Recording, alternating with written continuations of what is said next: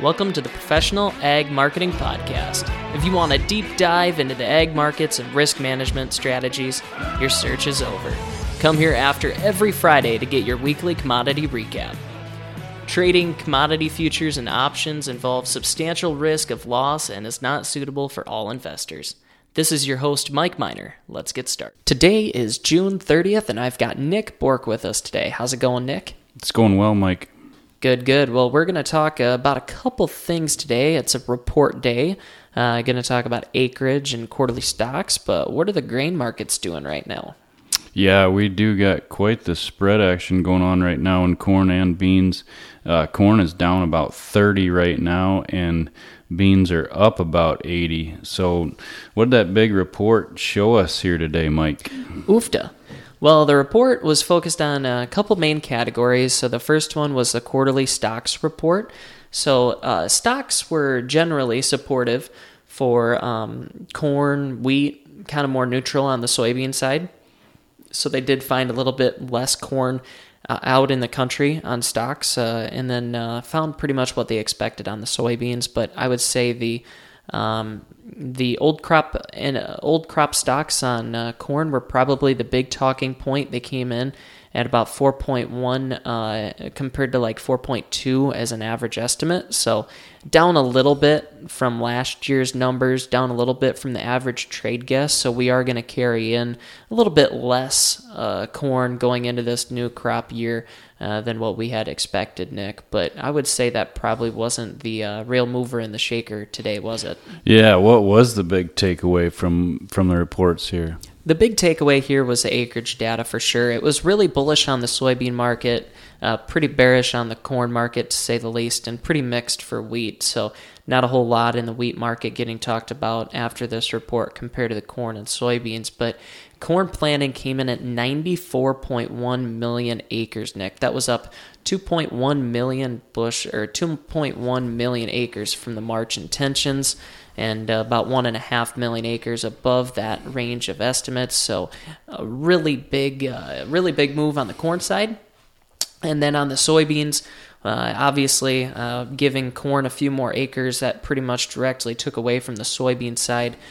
We came in at 83.5 million acres on the soybeans, which was well below the 4 million acres lower than the March intentions, actually.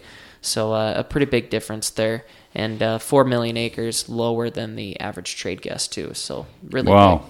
Yeah, that's incredible. So how does this acreage change in this report kind of compare to, some of the bigger changes we've had in past reports? I mean, does this even compare to?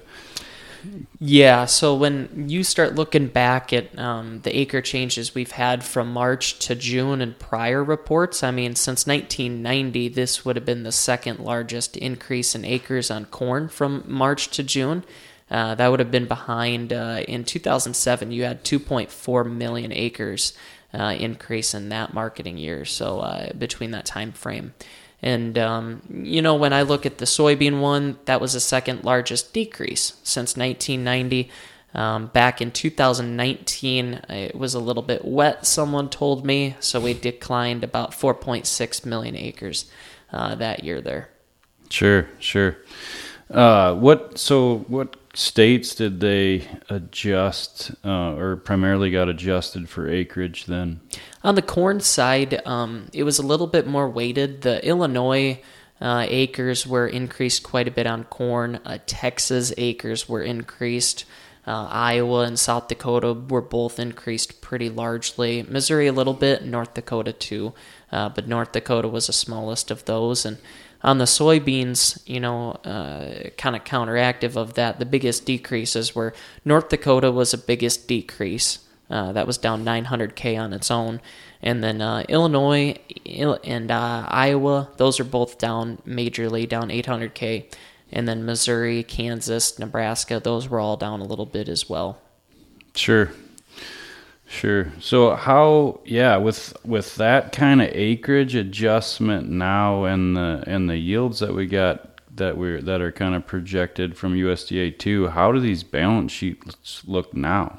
So on the corn side, it's going to look really ugly. I mean, when you just plug in 94 million acres on corn and you leave yield where they had it back in June, obviously it's a huge number. So let's just do a little magic here, and let's say you drag the yield down to 174, down 7 bushel off of trend line, just to give us an example here. With those kind of acres, you're still looking at 15 billion bushels of production, which that leaves supplies extremely comfortable still. So when we start talking about that, it's painting a pretty ugly picture on the corn market, and definitely going to be a weight on these prices going forward, even with let's say you get a weather rally or something, those acres are really going to hold over this market. And we're going to have to get down to a price level then that we probably start to stimulate demand a little bit. Well, now you really got to look at corn is still $20 to $30 above Brazil for export prices, from now until September. So it's going to continue to be a little bit aggressive there on trying to ration any demand, I think, going forward with what we currently have for competition. Sure. And then on the soybean, I mean, we could talk about that one a little bit too. I would say that if you leave yield at 52 with where the USDA had it, with their new 83.5 million acres, I mean, you're looking at 140 million bushels of ending stocks, which would be 3.2% stocks to use ratio. You're pretty much back to pipeline levels at that point.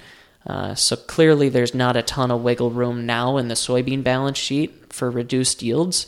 We'd have to ration pretty hard if we did start to decrease that yield at all on the soybean side of things. So give support to the soybean market here a little bit today on soybeans, and then the corn obviously is struggling a little bit today.